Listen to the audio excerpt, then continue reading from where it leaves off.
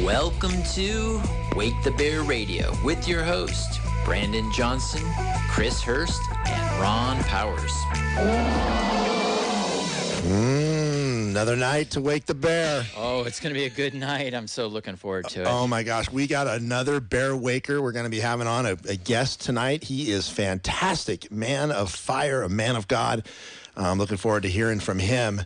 We got John Amanchukwu going to be coming on, and he is amazing. Yes, and speaking of amazing, boy, did you see, well, I know you saw it because I saw it with you, 2,000 Mules. Oh, that gosh. was amazing. Yeah, so we did a little showing of 2,000 Mules. I had like a day and a half. I said, I'm going to show this at my church. I'm going to show it in our group. And I sent out a text to a few friends, and 34 people showed up within a day and a half to watch it, and it was amazing. The beauty of it was that people were actually seeing the content of what took place with the 2020 election, and they were seeing it with their own eyes and having to deal with the truth of it, and it was really, really powerful. That was the best one yet.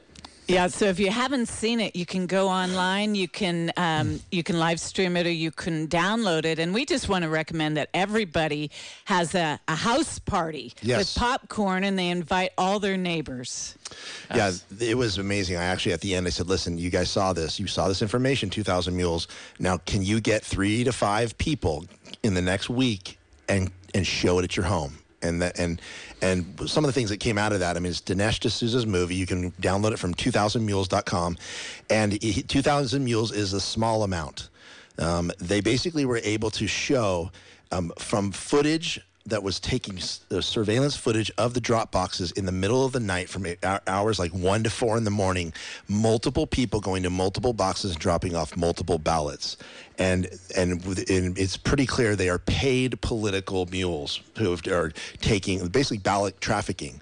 And it's weird because, like one person, they have a video of them going to a couple different ones, and they have GPS tracking, geo-tracking of them going to 10 boxes at 1 in the morning and dropping off multiple ballots. Yeah. Actually, the criteria they had was there had to be 10 or more boxes, and they had to stop off at your friendly neighborhood nonprofit organization. NGO. And so, and then the tracking, you think, oh, this is just a specialty. No, actually, you can buy tracking information because your app on your phone, there's a ton of apps that track you, and you may not know that. And so, and they sell that. So they basically said, hey, let's buy these certain cities. Let's just buy all the tracking information. They had, what, 1 trillion beeps or 1 trillion pings. Signals, pings? Yes. Yeah, and so they knew everybody. And then they wanted to just test it out to see if it really was a hypothesis that could work. And so they found a murder that was not solved, and they bought the pings for that area, and they followed those pings. Shooting.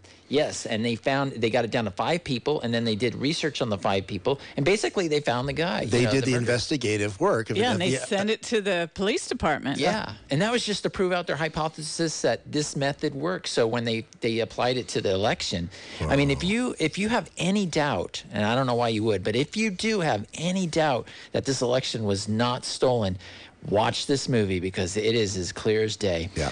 So anyway, that was a great movie. We should get on. I don't want to lose any more time for our guests. So we're going to start with just a clip. Let me say who the guest is. So this is John Amanchukwu. He's going to be on in just a second. He is a rising voice exposing the racist ideologies of abortion and critical race theory.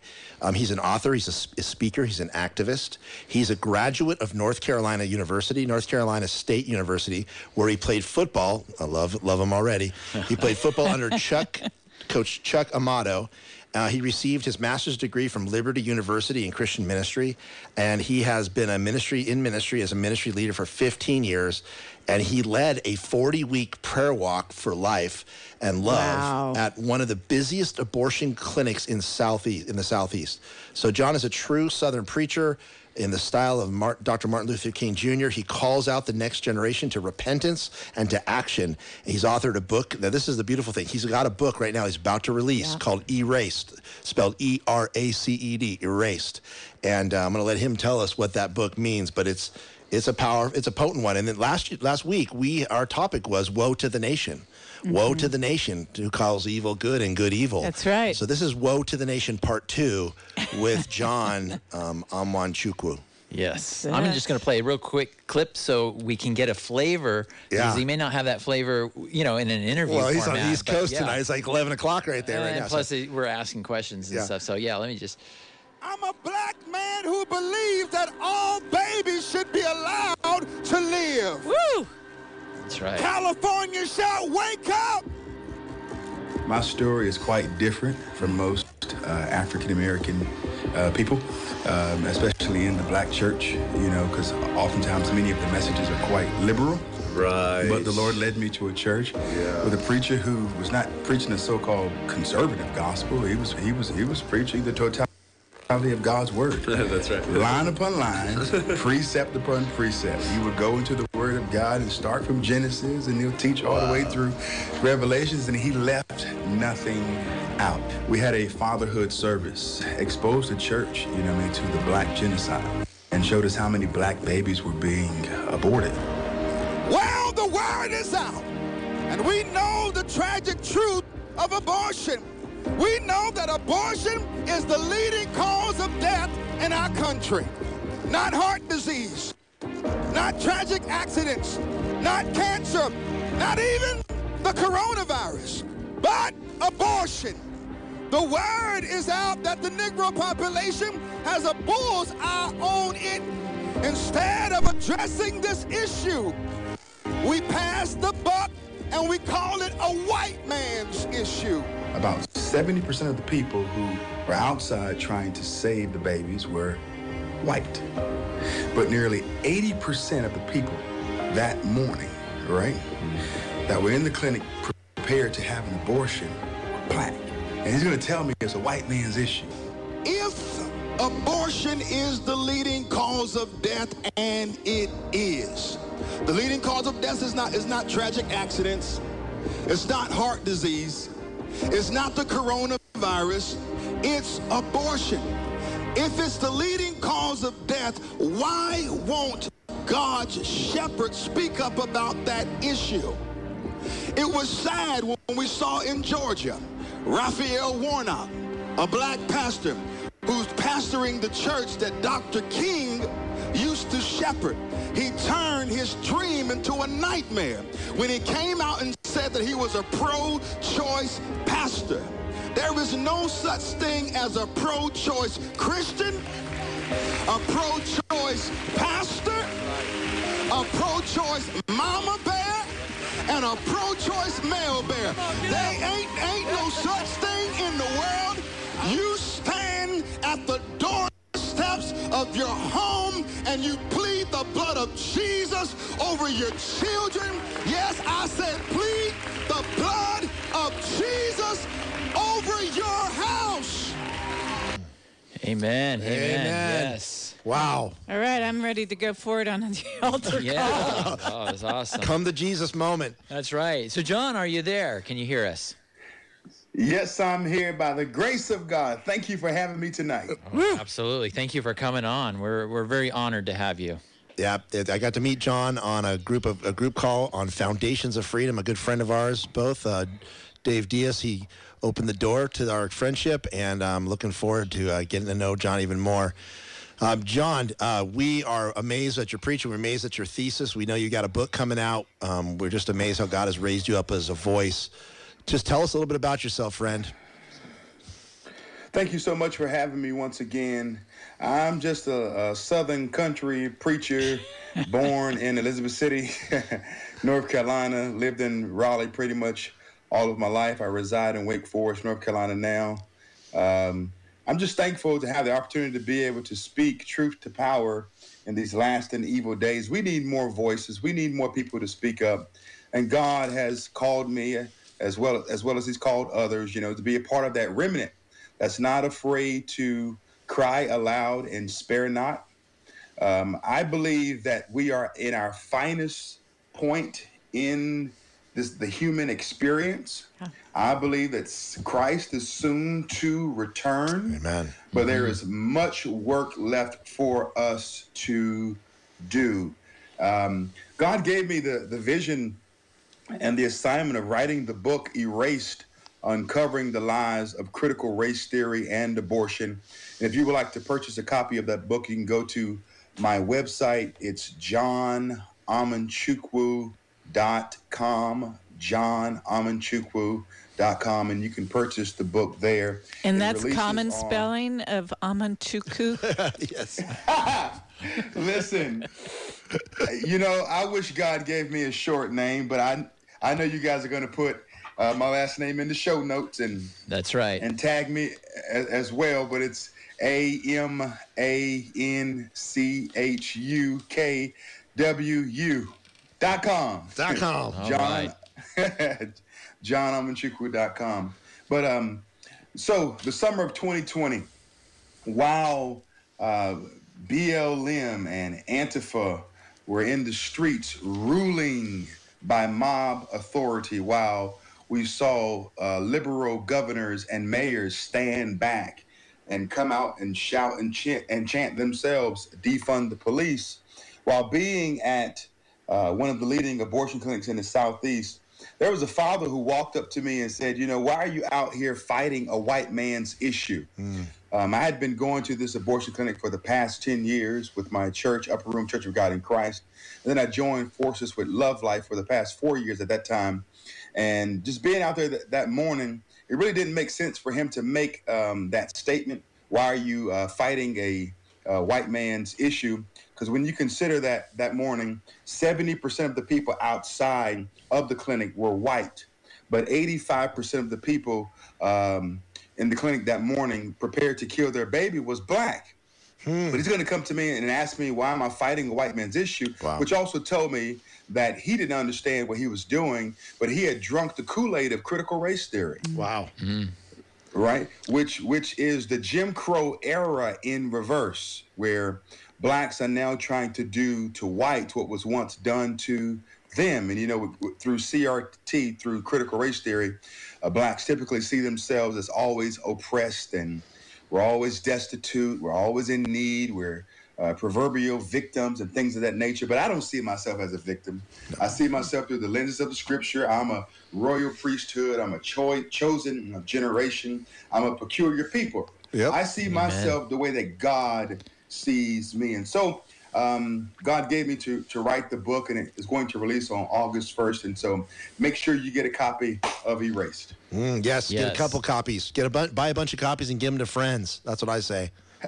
Hey, that's right. And listen, we are selling the book by the case as well. We're selling it by the case. I've already had a church friend purchase 5 cases of the book. Come on. Listen, if your preacher has weak knees, and if they are afraid to speak up about, sometimes people call it cultural issues, but it's really spiritual issues. Yep. We're in spiritual warfare right now. That's right. Whether we like it or not, we are fighting against the prince of the air.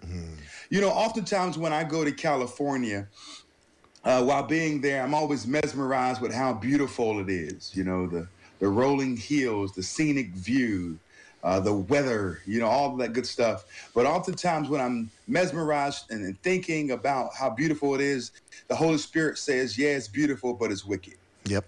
Mm-hmm. It's corrupt. It's carnal. And if there are some pastors and preachers who are tuning in right now, and you're saying, I really want to deal with this issue of critical race theory or abortion. I don't know how to do it. Get this book. Yeah. And this book will help you and empower you. It's biblically integrated. It's factual. It's truthful. It's confrontational. You don't have to be the one taking the hit for saying it. Just blame it on me. And your people will be blessed. Or contact me through my website and bring me in, and I'll come alongside you and help you voice these issues. Yeah, man, I'd love to have you come out and speak at our church sometime, John. That'd be amazing. Yeah, about the confrontational, you did say there's no such thing as pro-choice Christian or a pro-choice pastor. Would you just go into that and let's just hit the lie head on? Yep. Well, here's the thing. The Bible says in Proverbs 6, 16 through 19, it says, these 6 things that the Lord hate, yea, 7 are an abomination unto him. All right. A proud look number one. All right. A lying tongue and hands that shed innocent blood. Wow. A heart that deviseth wicked imaginations, feet that be swift and run into mischief, a false witness that speaketh lies, and he that soweth discord among brethren. It's right there. Hands that shed innocent blood. How can we be pro-choice when God is against the shedding of innocent blood? Thou shalt not murder. All right? Amen. And we know these things to be true, but oftentimes pastors sit in the seat of cowardice. They are afraid, but God has called the preacher to be a watchman and not a water boy. You know, it's time for the preacher to get off the bench and stop straddling the fence, stop tergiversating and going back and forth and hemming and hawing and playing double dutch with God's truth and holding God's truth in unrighteousness. Many of our preachers, they know what's right, but because of the pressure of the day, they are more comfortable being neutral. And I want you to know this, that even when you're neutral and you fail to speak up, you are still saying something. That's right. Nothing speaks like silence. And so you have preachers like Raphael Warnock, who is a heretic. I believe that the day that he proclaimed that he was pro-choice, God revoked his license. Yeah. You know, you can still be a preacher in the pulpit down here, but be denied by God. And I believe that Ichabod has been written upon his life simply because he has denied God's truth, knowing that he has the understanding of what God has said. You know, when God spoke to Ezekiel, he told the watchman, you know, listen, if you don't preach it and say things and warn my people in the manner that I tell you to do so, then blood will be on your hands. And so we have bloody preachers who are speaking to bloody congregations.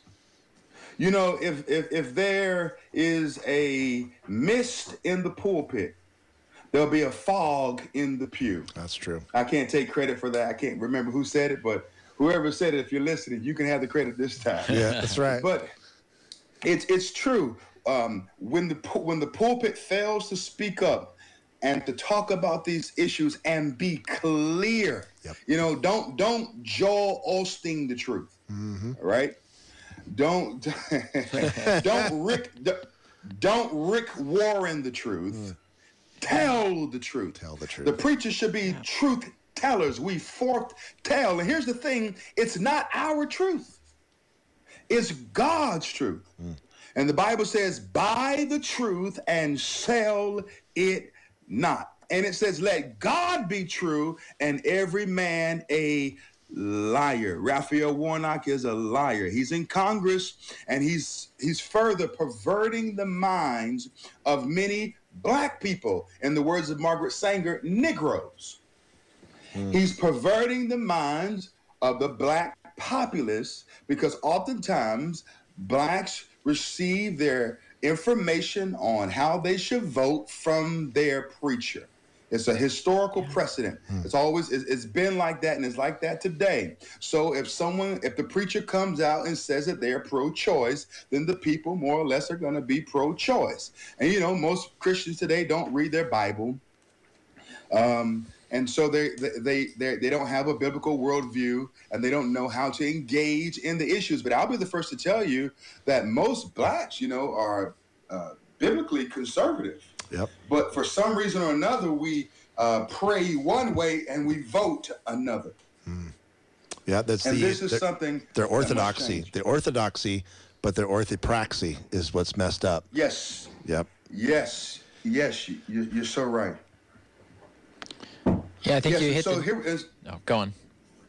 Oh no, you go ahead. I was just going to say, I think you hit the nail on the head. I was thinking of Matthew 7:22. It says, "Many will come to me that day. Did we not prophesy? Did we not cast out demons? Did we not do all these great things in your name?" And he'll say, "Depart from me, you who do. I never knew you. I never knew you. You workers of iniquity," or lawlessness is the actual word. But that God's law, the lawlessness, they're breaking God's law. Laws: do not murder, do not shed innocent blood. And they were surprised on that day that he would say, I don't know you. That's huge. Yeah, you could almost say that the left's agenda was part of the seeker-sensitive church. Mm-hmm. The watering down of the fire, watering down of the pure. I think that's the key. Is that we need pastors like you, John, and others who are restoring the prophetic voice to the pastorate again. Well, in the Bible, the Word of God, there's a phrase I learned in seminary that says, the Word of God comforts the afflicted and afflicts the comfortable. And we are in a state right now where we need the comfortable to get afflicted by the Word of God. That's good. Yep. Amen. Oh, that's so true. So true. So now, good. your book exposes some primary lies about abortion and about CRT. Would you share what some of the things that you want to expose in those areas are? Yes. Well, first and foremost, abortion and critical race theory are both steeped in racism. They all come from the poisonous soil of racism. You can't look at someone and just because they're white and say that they are inherently racist because of the pigment of their skin. You can't say that, right? We are all born in sin and shapen in iniquity. The reality is not only can whites be racist, but blacks can be racist, contrary to popular opinion. Asians and Hispanics and Pacific Islanders can carry a heart of racism. And, racism is not a color. Racism is sin. I wish people would get that. Amen. Yeah. We don't need cheap $5 terms like critical race theory to solve these problems. We have the gospel. The Bible says, love thy neighbor as thyself, period. If you do that, you wouldn't need race hustlers like Jesse Jackson and Reverend Al Sharpton and the Black Lives Matters movement, who pretty much is defunct right now because it's a sham. They went around from state to state raising all this money, but where's the money? Where's the change for the black man or for the black woman? When you go to their website now, you can't even pull it up. But 2 years ago, when you would go to it, you saw nothing about the upward mobility of the black man. Why? Because it was founded by 3 women who don't want men. 3 lesbians who have denied the order of God. You run into a Romans chapter 1 situation with them. Mm-hmm. All right. And they've now been turned over to a reprobate mind, and they received in themselves the due recompense. Their minds, their conscience have been seared with a hot iron. They're ruined. You see that organization said nothing about building up the family, but they wanted to destroy the nuclear family. And critical race theory is the tentacles by which the BLM movement is governed, but it's also steeped in Marxism. All right. Patrice Cullors, one of the founders of BLM, said she was a trained Marxist. And one of the things that they would do was go around spreading necromancy. When they go out and they shout names like George Floyd and Michael Brown and all this stuff, as they chant these names back and forth, they're really trying to invoke their spirit. It's ancestral worship. Yeah, it's witchcraft. And God is witchcraft. Yeah. It's what Saul did when he went to the witch of Endor. Trying to call up the spirit of Samuel. And when he calls the spirit up, Samuel says, man, look, why are you bothering me? I told you that you were already judged and condemned by God. Leave me alone and let me rest. And so this is the issue of critical race theory, and we see it in our schools. Our children are being taught to hate their flag. Wow. But cling to anarchy. Wow. All right, so relinquish the flag, because let's be honest here. People are not trying to catch buses or ships to get out of America. That's right. People are trying to get into whatever mechanism or method they can to get into this country, legally and illegally. They're trying to find a way to get in. This is not a perfect nation. We all know that. But it's the best nation from its infancy. Why? Because it was founded upon Judeo-Christian principles. And so as long as America keeps God first, America will be great. Yep. But here's the problem. We're supposed to be a nation under God, but we have become a nation of little gods. Yeah. Psalm 14:1 says that the fool has said in his heart that there is no God. Go ahead. Wow. Yeah. And you going back to the CRT stuff is that you've got basically not $1 was spent on helping black people at all. No. Oh no. And that's the thing. There's always someone who's willing to sell out the Negro. I like using that term because that's what Margaret Sanger called us. Yeah, Margaret Sanger, the founder of Planned Parenthood, who believed the same way that Hillary Clinton believed. Hillary Clinton said that we were professional never-do-wells. Wow. Right? Joe Biden has the same condescending tone towards blacks. If you vote for Trump, then you ain't black. Black. So you ain't black. So I guess I'm not a Negro. I'm not black, right? Because I didn't vote for Donald Trump, and I didn't vote for Joe Biden, rather. But here's the thing, man. Why is it that blacks have to have the color of our skin questioned when we don't want to sign up for abortion on demand? Wow. Why do I have to have the color of my skin questioned when I don't want to support perversion? Barack Hussein Obama, was the worst president in the history of presidencies. Wow. He did nothing for black people. The two winners of his 2 terms, it was Planned Parenthood and the LGBT community. Yep. They are the winners. And he changed and redefined on earth what marriage is. But we still know what God believes and what God thinks. Just because you make a thing legal, it doesn't make it right. That's right. Wow. With CRT, one of the things, they've got a lot of agendas in there that are imposed into the curriculum.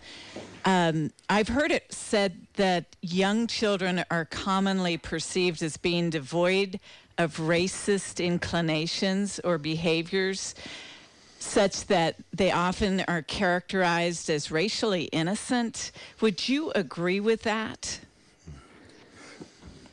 Say that again. That children, if you just leave a child without bringing up agendas like CRT, that they're racially they're innocent, that their inclination is not towards racism. You put a bunch of people of color, children of color in the playground, and pretty soon they're all playing together. Yeah. Black and white children play together with no problems. Yes. Unless they're told that they're supposed to be racist. That's right.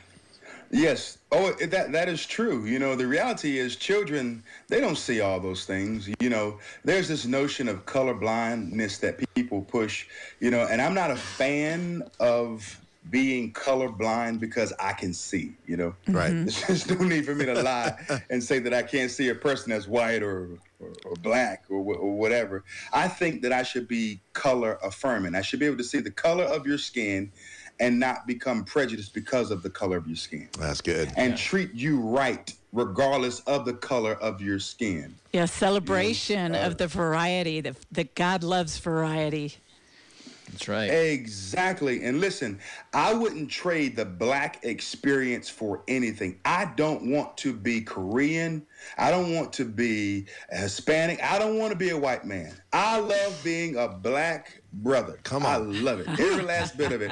I'm almost like James Brown. I'm black and I'm proud.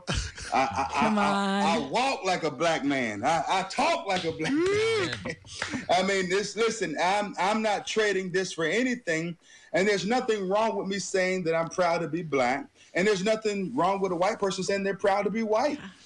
I don't feel inferior when someone white says, I'm glad that God made me white. Cool. I'm happy for you, The reality is, man, I enjoy the color of my skin and how God made me. Black doesn't crack. I don't need a tan in the winter. I'm doing good, man. I wouldn't trade this for anything.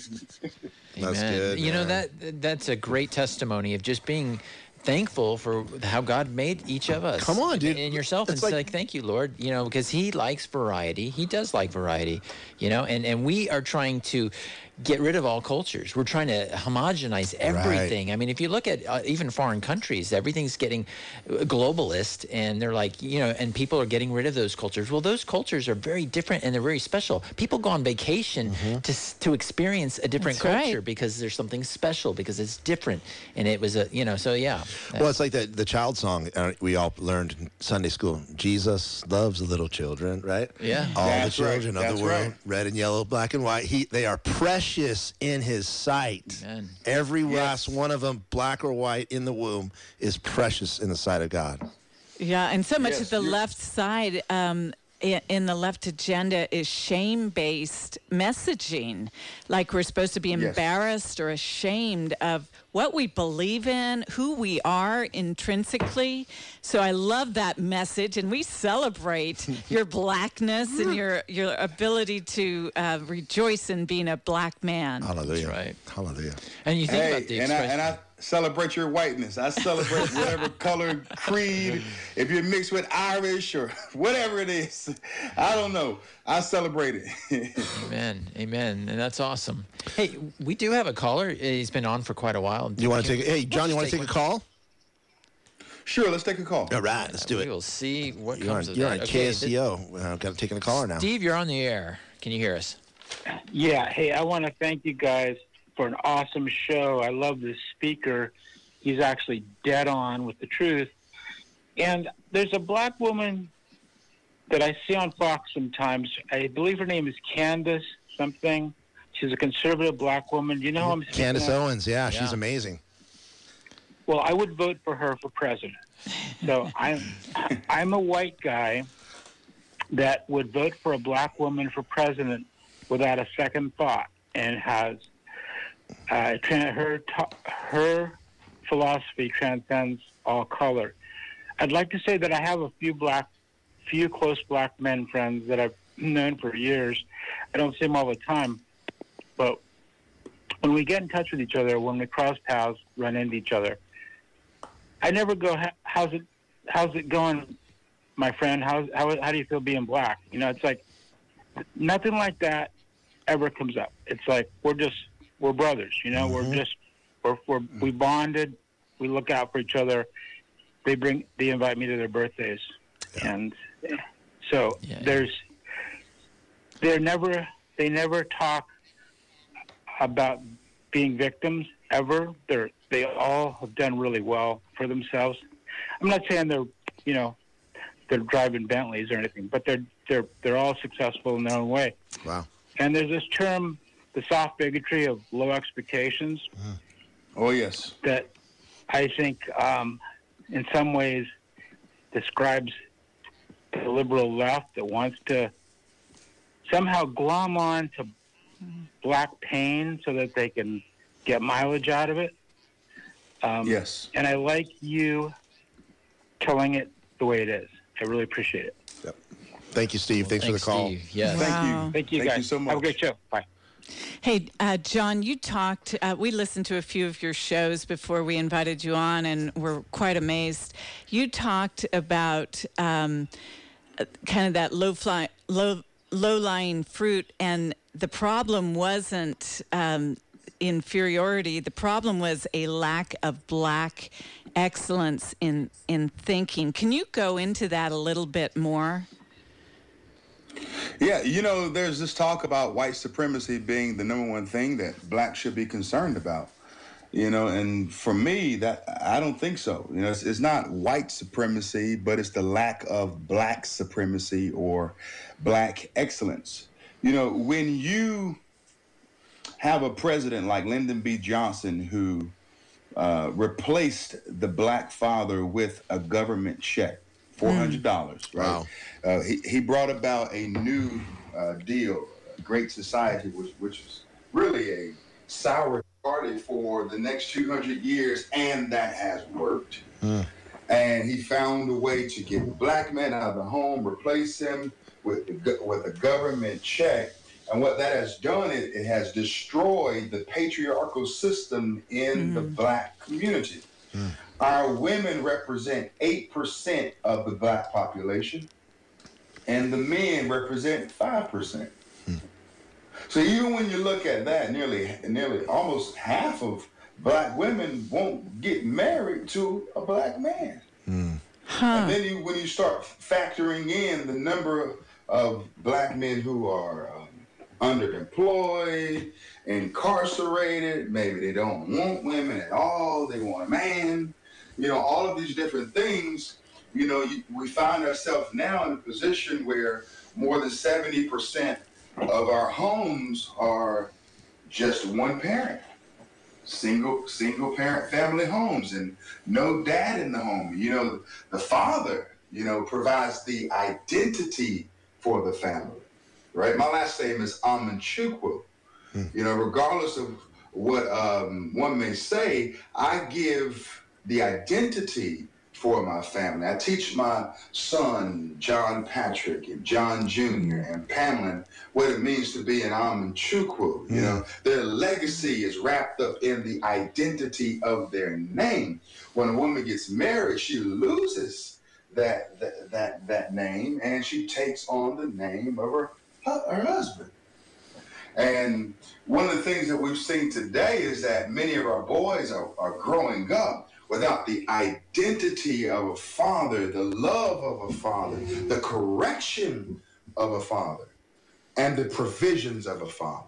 So therefore, they're grasping for different things to now father them. And so what ends up fathering them is rap music, the hip hop industry. It's and they listen to the rapper proclaim their truth, and they take on the persona of the rapper. They take on the image of the rapper, and they begin to walk around angry and upset with their pants hanging around their ankles, down the street with no belt or anything like that. When you see that, you're looking at a child that doesn't have a father, but he's being raised by Lil Wayne, Jay-Z, and all these other guys. And so that is an issue, but there is a remnant. There is a group of black people out here who still display black excellence, who believe in putting on a belt, who believe, in the words of my mentor, Bishop Patrick Wayne Wooden Sr., who believe that, instead of writing on their body, they write on paper. Because the reality is, there's some jobs that you're not going to be able to get, if you tattoo your body everywhere. You understand what I'm saying? Yep. These things need to be considered, At the end of the day, you're not going to sit at the front desk of a corporate organization or a Fortune 500 company and just look any kind of way, And so I even want to press in on the message of grooming, that there is a way that we ought to carry ourselves. Oftentimes when I go and speak, I intentionally put a suit on. Yeah. Why? Because oftentimes people don't see black men in a suit. So I put on the best custom suit that I have. I polish my shoes. I walk in with my head hung high, shoulders squared. I'm walking tall because I want people to see what black excellence looks like. Yep. Praise So God. oftentimes what we see on the news is what the news reports, but no, there's still some dignified and classy black people in the United States of America. And John, I gotta say, bro, you wear that suit well, bro. I've seen you in a suit a couple times, and you're a handsome brother. So. Dr. King also talked about that when they would go out to protest. Yeah. He said, hey, I want you to be, use clean language. I want you to dress well. I don't want you, And so, yeah, he also responded. Then that's the thing. I mean, Dr. King, gosh, man, he wouldn't let anybody come protest with him, right? Like you said, if you used any foul language, you had to be respectful. You had to dress nice. You had to, I mean, I look at the protests today, and it's the exact opposite of Dr. King's dream. I mean. Yeah. Definitely. Yeah, it really is. We have turned his dream into a nightmare, and there's so many people who have bought into the soft bigotry of low expectations, and they want to reduce the bar and the standard for black people as a means of making it easy for us to obtain what whites and Hispanics and Asians can obtain. And I think that's a shame. That's a travesty. I believe in equality, that we're all created equal. But I know that equity is the woke modern day tone for equality. Yeah. They want to change the playing field and level the playing field by reducing the standard for and raising it for the next. And it shouldn't be done like that. I don't support tokenism. I don't support those things. But I do believe that we need to get back to focusing on equality rather than equity.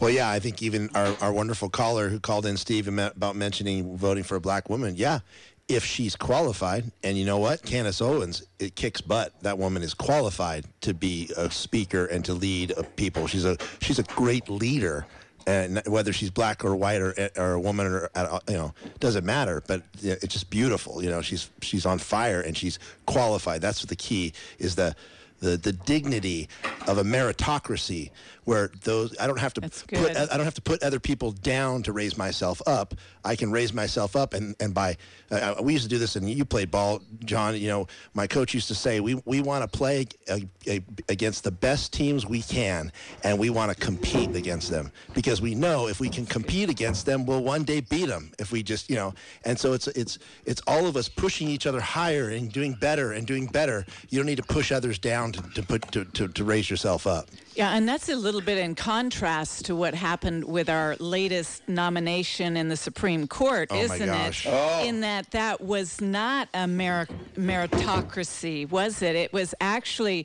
the very opposite of that. It was. Listen, they cheapened the value of her nomination. Yep. By coming out and saying that we want to appoint a black woman. Never has that been done before. Why is it that when you have to put a black woman up there, you have to say that in order to do it? He reduced the nomination. He cheapened it. All right? It lost its value by doing that. And then when she gets nominated and she can't even tell you what a woman is. Yeah. Right? She says, I'm not a biologist. All right. And then you ask her, when does life start? You know what I mean? When does life begin? She doesn't know the answer to that. She says that when she rules, she sets aside her religion. I believe that she is Christian. And here's the thing. If you set aside your Christian beliefs to rule on the bench, you are taking on another doctrine as well. And the doctrine that many are ruling by is Marxism. It's socialism. It's liberalism. And so, yeah, it sounds nice. When I rule on the bench, I set aside my religious belief. Oh, but you're taking upon yourself secular humanism. Yeah. Right? You're taking upon yourself these godless and woke ideologies to rule and govern by, so much so you can't answer a simple question of what a woman is. My son John Jr. He's 5. You know, I have 3 Johns in my house. First John, second John, and third John. Don't try this at home. It's divinely inspired. Solid but don't try it. Don't try it at home. So my 5-year-old son, you know, he hasn't been to Harvard like Ketanji Brown Jackson. You know, he hasn't become a court judge or been nominated to the Supreme Court or anything like that. He hasn't even reached kindergarten. The guy, one Sunday morning, draws a picture of a woman. Okay, I don't know why he did this, but he's 5, so just bear with the guy. He's under construction, right? I'm still working on him. And when he drew this picture of a woman, in the mind of my 5-year-old son, John Jr., women have long hair. I'm sure you all can agree with that, all right? And then also, when he drew this woman, he made sure that this woman had long eyelashes. The woman had kind eyes. And then he drew a big smile on her face, you know? So according to my 5-year-old son, women have big smiles. And then he drew 6 circles on her stomach. Like, those were abs, all right? American Ninja Warrior. Right. So this was a bodybuilder lady. I don't know. But this is my 5-year-old son. Bear with me. So he did that as well. And then he drew her breast. And he didn't spare any ink when he did that. All right. And so in the mind of my 5-year-old son, you know what I mean, he can draw all of these things about a woman. But when you ask Ketanji Brown Jackson, what is a woman, she can't tell you anything. Yeah, that's... And my 5-year-old son can draw a picture, a nice picture of what a woman looks like. And that's Romans 1 right there. Thinking themselves to be wise, they became fools, and they exchanged the glory of God for men and beasts and animals, and says that God gave them over to a reprobate mind. They can't even tell between a woman and a man. Hey, real quick. Oh, this is so true.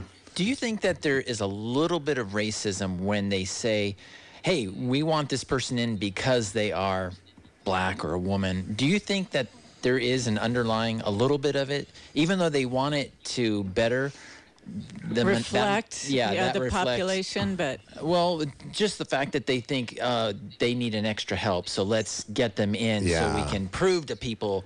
Or do you think there is or not? I'm asking because I don't know, but it just seems down. Like it looks like it looks like you think so low that you have to like give a quota, like hey, if they get 2/3 of the score, they passed, but for the white person or the Asian, we'll say they have to have the highest score to pass because What do you think about that? Is there any, and that would be on the left, but it's a form of racism.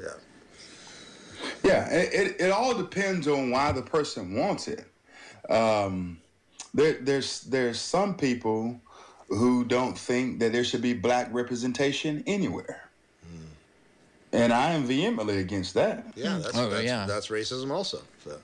That's racism also. You know what I mean? Then there's some people that believe that there should be no representation of white people in said institutions or organizations, right? Mm-hmm. But here's the thing.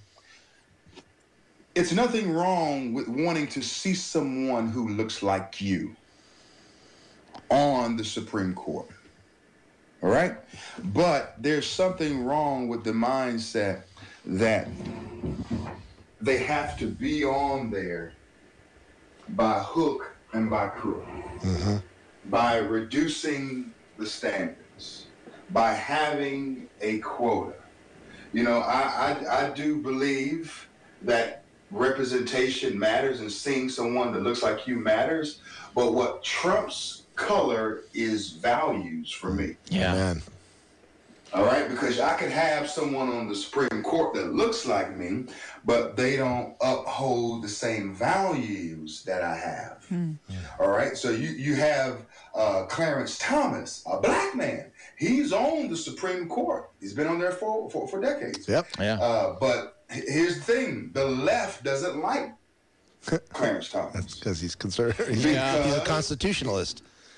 Exactly. He's a constitutionalist, and he's a conservative, and he doesn't see things the way that they do. So he's not, quote unquote, a real black man. Yeah, that's it. Right? So therefore, we need to put someone on the Supreme Court, not based upon how wise they are, but on how woke they are. Yeah, that's good. Hey, John, we got a few minutes. That's when it becomes racism. Yeah, that's when it becomes racism. Okay, so we got a few minutes left. One of the things that we have a caller. I want to take one more call, and I want to just point out that you've are advocate for what the scripture says. I mean, we don't want to talk about just the problems. We want to talk about the answer, and I think we've talked about the answer a little bit. The answer is the Lord Jesus Christ. 2 Chronicles 7:14 says, "If my people who are called by my name will humble themselves and pray and seek my face and turn from their wicked ways, then I will hear from heaven, forgive their sin, and will heal their land." And I think we have been going through I think our nation has gone through a near-death experience in those last 2 years, as well as the globe going through a major, major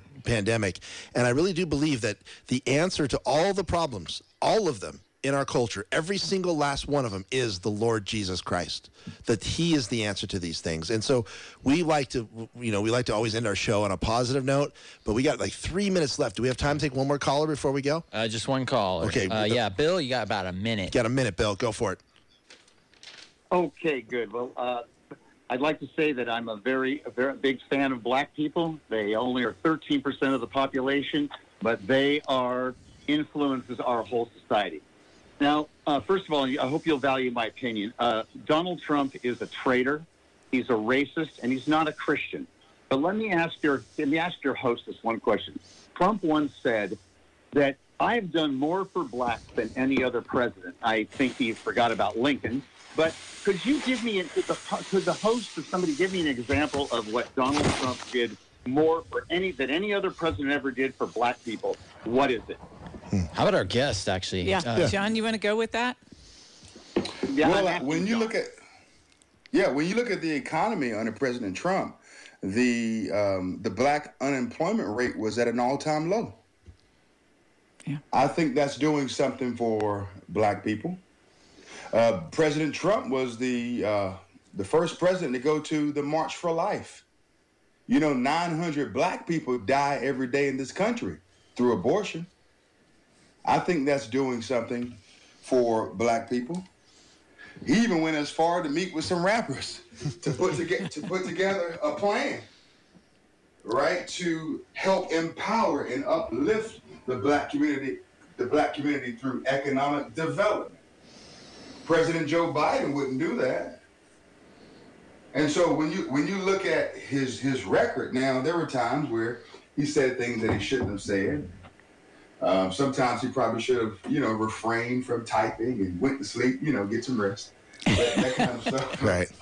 But at the end of the day, black people fared better under him than many of our preceding presidents, especially Barack Obama. Yeah, and he even got awards from Jesse Jackson for outstanding efforts for the black community. To empower the black community. Yeah, I mean, he was hanging out with all of those guys back then. So, hey, great question, Bill. Yep. Thanks for calling. We are running to the very last minute of our time. Hey, thank you, John. Everybody buy John's book, Erased. We'll have the notes up, and thanks for joining us tonight, friend. Yeah, absolutely. Appreciate you. Thanks a lot. Yeah, God bless you, and let's keep waking the bear. Bye, John. Bye, audience. Bye-bye. This has been Wake the Bear Radio on